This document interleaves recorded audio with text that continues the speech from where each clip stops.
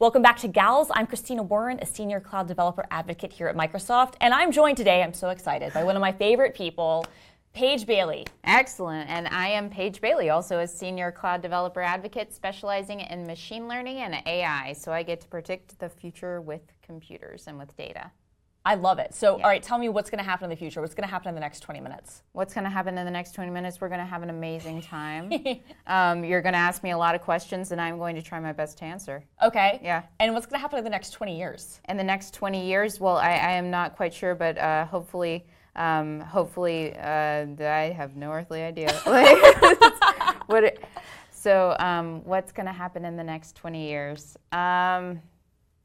Are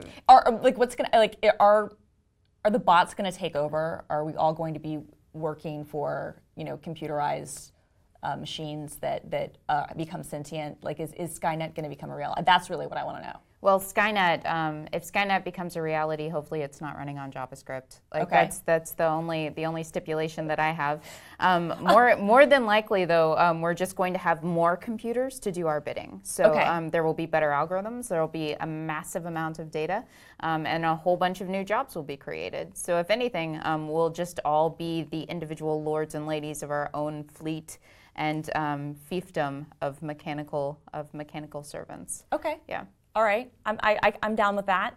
Yeah. All right, so you're like a lot of the CDAs, cloud developer advocates. You're fairly new to Microsoft. How long have you been with Microsoft? I've only been with Microsoft for 3 months. So I started on around August 1st, and I have been kind of rapid fire, excitedly going off and doing Microsoft things since then. So what did you do before you joined Microsoft? I was a data scientist in the energy industry for 4.5 years.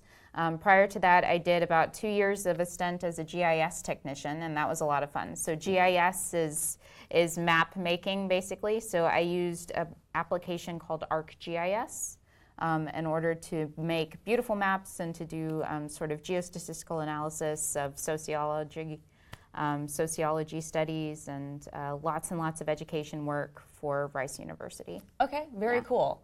You and I, when we first met, I kind of heard a little bit about the background of your story, and I really can't wait for everybody else to hear it. But my first kind of takeaway when I hear all of this, I'm like, that's a lot of math. Yeah. Oh, you mean geophysics? Yeah, geophysics, yeah. Yeah, so my undergrad was geophysics and applied math, so very, very focused on sort of interpreting the world through equations and using data to understand what's happening around us. And then I got into carbonate geology for grad school, and that's less math, more statistics, but still delightful. So I guess I've always just had a passion for numbers. I love not so much the arithmetic part. I think that everybody is kind of a struggle busing with arithmetic, but being able to see kind of the world around you expressed in equations is kind of nice. It's very beautiful. That's awesome. So let's go way back. How did you first kind of get interested, I guess, in math and by extension computers, or did one lead to the other? Like, was it the reverse? Gotcha. So actually, let's go even further back. Where did you grow up? I grew up in a tiny town, about halfway between Dallas and Waco. If we know any, if we've got any, Texans in the audience between Dallas and Waco? Okay. Dallas and Waco, 1,300 person town called Itasca. Wow. Yeah. Super small. Very small. And when I was growing up, there were more people than that at my high school. Absolutely. And it's 1,300 people. I was related to half of them, and there were just about as many cows. So, it's not exactly the kind of location that's a bustling technology metropolis. So how did you then get into tech or math, or which came first, and how did that happen? Gotcha. So my mom rescued a computer that was about to be thrown away, and it was an Apple II. Nice. Yes. So our library had gotten an Apple II donated by someone who had retired to, the countryside, the idyllic countryside for their final years.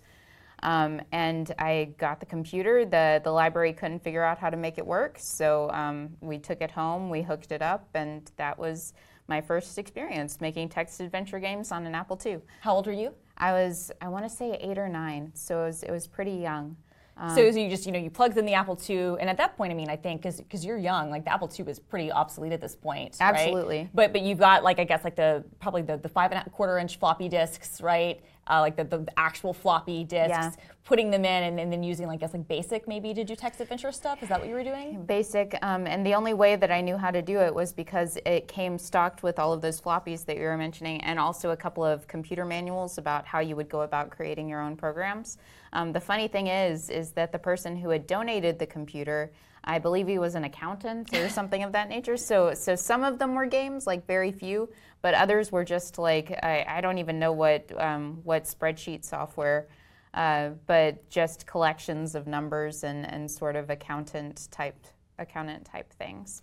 So you start building text adventure games on your Apple II, and it was my only toy. And that was your only toy. And so you're in this small town, and did that really like open up kind of your love of computers? Absolutely. And it really is true. If that's your only toy, then that's what you become so invested in. And I worked hard. I saved up as much money as I could, and I convinced my mom to purchase a gateway whenever they got down to like $250 for a desktop computer. So we pulled together our resources, we purchased a gateway, and it came packed with so much software. So there was, there was Myst, there was Gizmos and Gadgets, there was The Incredible Machine, there was Encarta World Encyclopedia, and that is what I blame my love of math on, is Grade Builder Algebra 1, Gizmos and Gadgets, and The Incredible Machine. Awesome. Yeah. So you're young, you're probably still in elementary school, Yeah. and you're just loving these math CD-ROMs. Yeah. What did your teachers think? Oh, they were very confused. For the most part, so I ended up doing kind of accelerated coursework throughout my elementary school. And whenever I would finish assignments, pretty early, they would just either send me off to the library or they would just give me sort of assignments for the next grade level. So it kind of, like I said, it meant that you move kind of past the standard curriculum Right. a little bit earlier. Yeah, but I assume they were happy. But Yeah. but also very confused. So. Did you start using computers at school at any point? Did you get any instruction there, or was it mostly coming from kind of learning your own stuff along the way? Right. So it was mostly learning our own stuff. My school system, unfortunately, didn't really have a computer science program. So we had kind of the business application situation where, here's how you use Excel and Right. here's how you use Word. And that was very boring at the time. But that was basically the only computer experience. I did compete in UIL in Texas, again for the Texans, University Interscholastic League. So it's like academic competitions. But I competed in something called calculator skills. Okay. Yeah, and for that, I don't even know if they have it anymore. But you could build your own programs on a TI-89. Yeah. So that I used to do that. Yeah. It was so cool, right? And there are people who have done like crazy things with it. Like they've built out first-person shooter games. I was going to say, I remember, because I'm older than you, and I remember No, when the TI-89 came out, like somebody created like a version of like Final Fantasy VII. Oh my God, that's so cool. And it was actually fairly close. It was mostly kind of text-based, but they did have graphics as much as you could do on the 89. That's really cool. Because the 89 was like a big step up from like the 83 and the 86, Yeah. but that's so cool. So you would build apps for the calculator content. That's because so cool. again, only toy, right? Like when your toys are limited, you get really invested in your toys. Were you online at this point? Like, were you going on the internet? So I wasn't supposed to, but Gateway, I ended up playing Star Wars Jedi Knight Dark Forces 2 and Mysteries of the Sith, and they had a multiplayer component. So that was my first foray into like online experience, was doing the multiplayer games, and then also through that people were like tossing out links to Wikipedia and those sorts of things. So I learned about Wikipedia, and that was like, mind blown. Yeah. Project Gutenberg, mind blown, because all of these, even though they were text files for books, it was just like, wow, because my hometown didn't have a library. Like, So this was really important. This is a great way you got knowledge. Absolutely. So you continue kind of doing this. Where did you go to college, or what did you do after you graduated from high school or left high school? Right. So my mom had a stipulation that I stay in Texas and that I also pay for university myself. So I got a full scholarship to go to Rice University in Houston. I went there for undergrad, and it had a delightful experience. So What did you major in? Did you know, like, based on, I guess, building programs and doing all this math stuff. Was that kind of your focus and what you wanted to do, or what did you want to study? Right. My entrance essay was about computational neuroscience. Dude. Yeah. Girl. So that was her college entrance thing was on computational neuroscience. But so it was really like I had a lot of passion around it, especially in terms of Alzheimer's research. Yeah. And so I sent it in. I got really great feedback about it, and I arrive at Rice, and the entrance coordinator tells me, "Oh, hey, that's great, but we don't have a program in that." So I was just kind of crushed a little bit. So had you wanted to be a doctor? Is that what you thought about doing, or? I mostly wanted to be a PhD, but I think everybody kind of has super high expectations when they enter in college, and they're like, I'm going to be a medical doctor and also like an academic doctor, and I'm going to do all the things. But yeah, so I was hoping to do computational neuroscience. The closest thing Rice really had was something called cognitive sciences, which was this beautiful blend of sort of linguistics and psychology and English and a little bit of computer science. So I started off doing that, and while I was doing it, I took a class in the earth sciences, an introduction to geology from this professor named Adrian Lenardic, who is like the coolest guy in the world. And that just kind of sparked a love of geology and geophysics. So I loved the computer science aspect of cognitive sciences. I loved the earth sciences course that I took, and I just kind of naturally... You kind of found this perfect fusion of the two. Yeah. And jumping forward a little bit, we'll go back in a second, but cognitive sciences, I mean, that is really kind of the basis of what we do with AI and machine learning now, right? Yeah. So it's kind of funny that not having that computational neuroscience thing, having to do cognitive sciences instead, in some ways, maybe, I don't know, I don't want to speak, but like worked out in some ways perfectly. Because now the work that you're doing now, which is so cutting edge and so hot and everybody wants more of it, is like really in demand. Absolutely. And it was, the coursework that I took through that degree was so eye-opening, and just in terms of like how do brains process information, like the philosophy of cognitive science, like what does it actually mean to see a tree or to define a tree or something like that.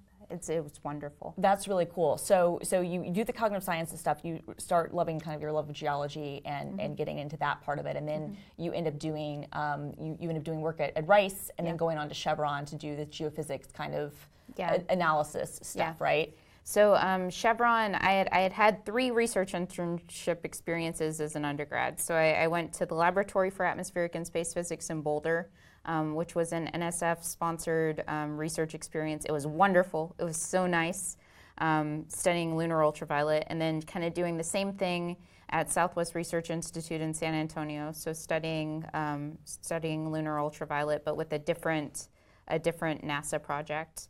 And then I got an internship at Chevron.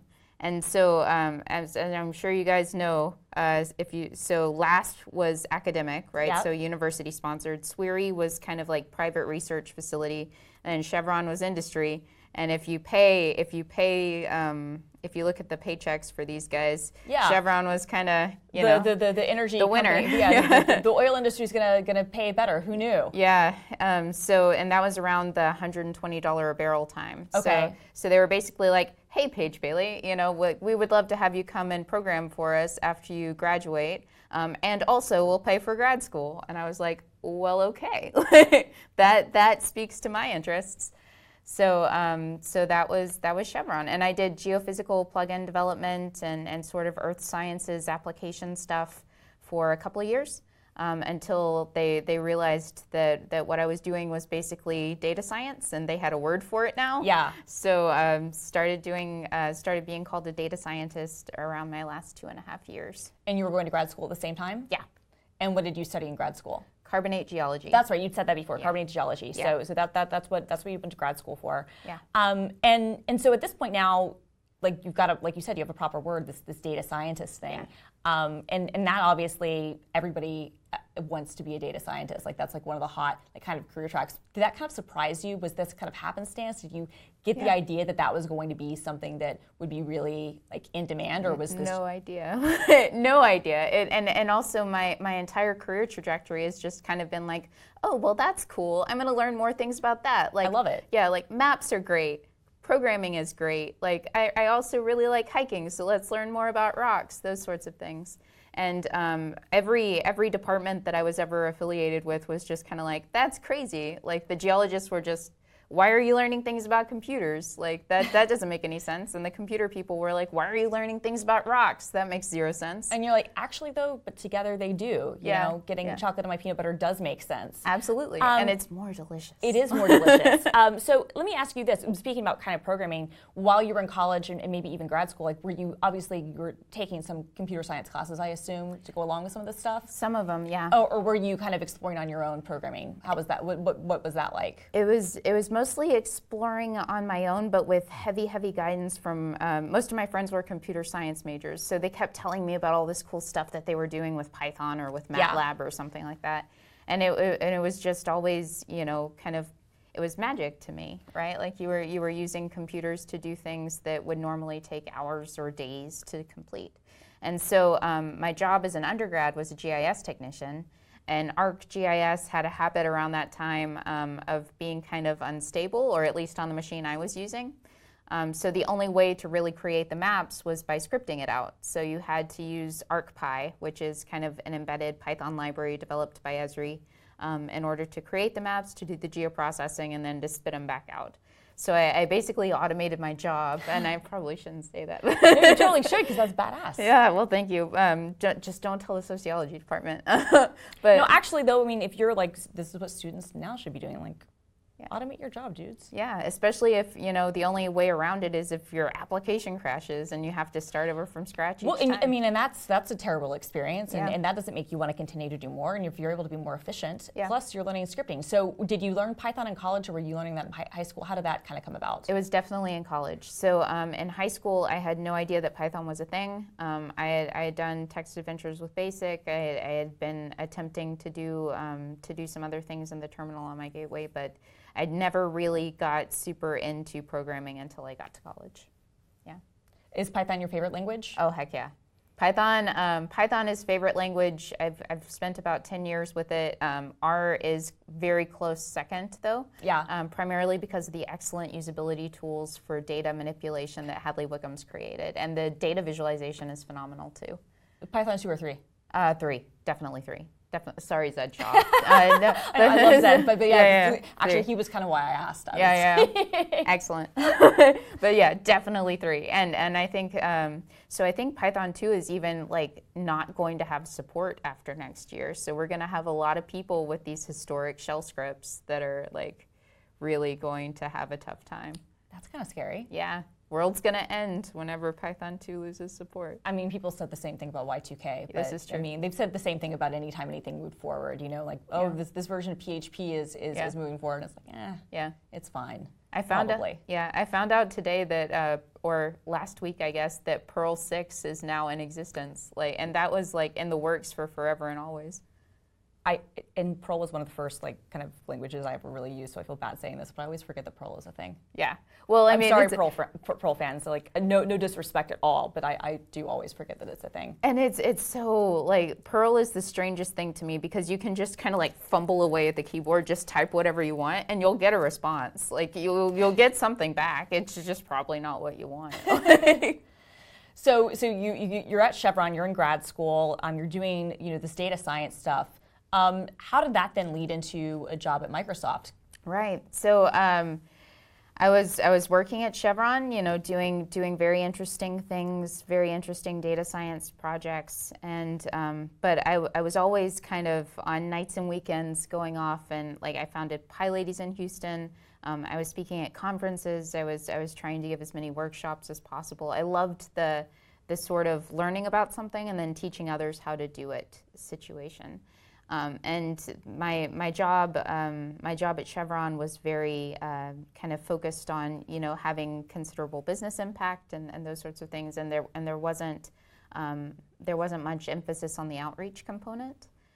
And one day I was just kind of looking at jobs, and the developer advocate position is kind of like, oh, hey, Paige, do you want to get paid for what you do on nights and weekends? And I was just like, that makes zero sense. Like, you're basically paying me to be a Paige. You're basically paying me to be myself. Yeah, and then so cool. And it was ridiculous. Yeah, so I applied. I think I contacted every hiring decision maker in the entire program, and they invited me to come to campus for an on-site, and it was just since then I don't think I've stopped smiling. So that's cool. One of the things we haven't talked about a lot, and I'm actually really happy, is being a woman in tech hasn't really come up much in this conversation. Right. But I'm sure that as part of your journey, do you think that, and I don't know, because you grew up in a really small town, oh, yeah. where you're, one of the few people using computers and one of the few people programming, I have to imagine, because it's so small, that's just the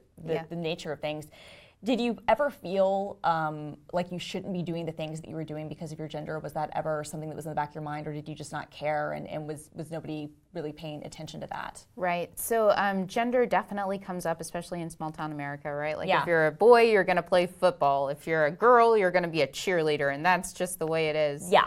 And so you do those things. I actually ended up not really talking to many people about computers when I was growing up, not because of any sort of underlying stigma, but just because, like you said, nobody was really using them. Right. So even if I had gone up to someone and been like, "Hey, I'm using a computer," the feedback wouldn't have been, "That's weird, you're a girl." The feedback would have been, "That's weird, period." Right. So I never really thought much about it being strange for a woman to be interested in computers. And then Rice is just such a weird bubble. Like if you've ever seen the movie Real Genius, Pacific Tech or whatever, Rice is very, very similar to that. Is there a big popcorn explosion at the end? The big popcorn explosion, ice going around the halls, people screaming in the middle of finals, all of that absolutely Tears for Fears playing in the closing credits. Absolutely. And Chris Knight, there's a guy who looked exactly like him. So it's,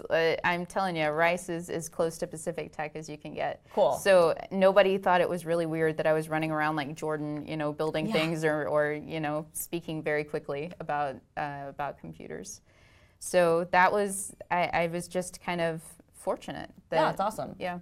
But when you do your outreach, is that something you notice? Absolutely. I guess either the absence of or maybe the uncomfortableness, is that something you try to kind of like maybe lift up? Talk a little bit about that. Absolutely. So I think a lot of people have grown up in dissimilar environments, right? Where it's they either start a computer science course and they're really enthusiastic about it, but maybe some of their peers have had more experience with computers, or they're assumed to be sort of more skilled or experienced because they're a man or whatever reason.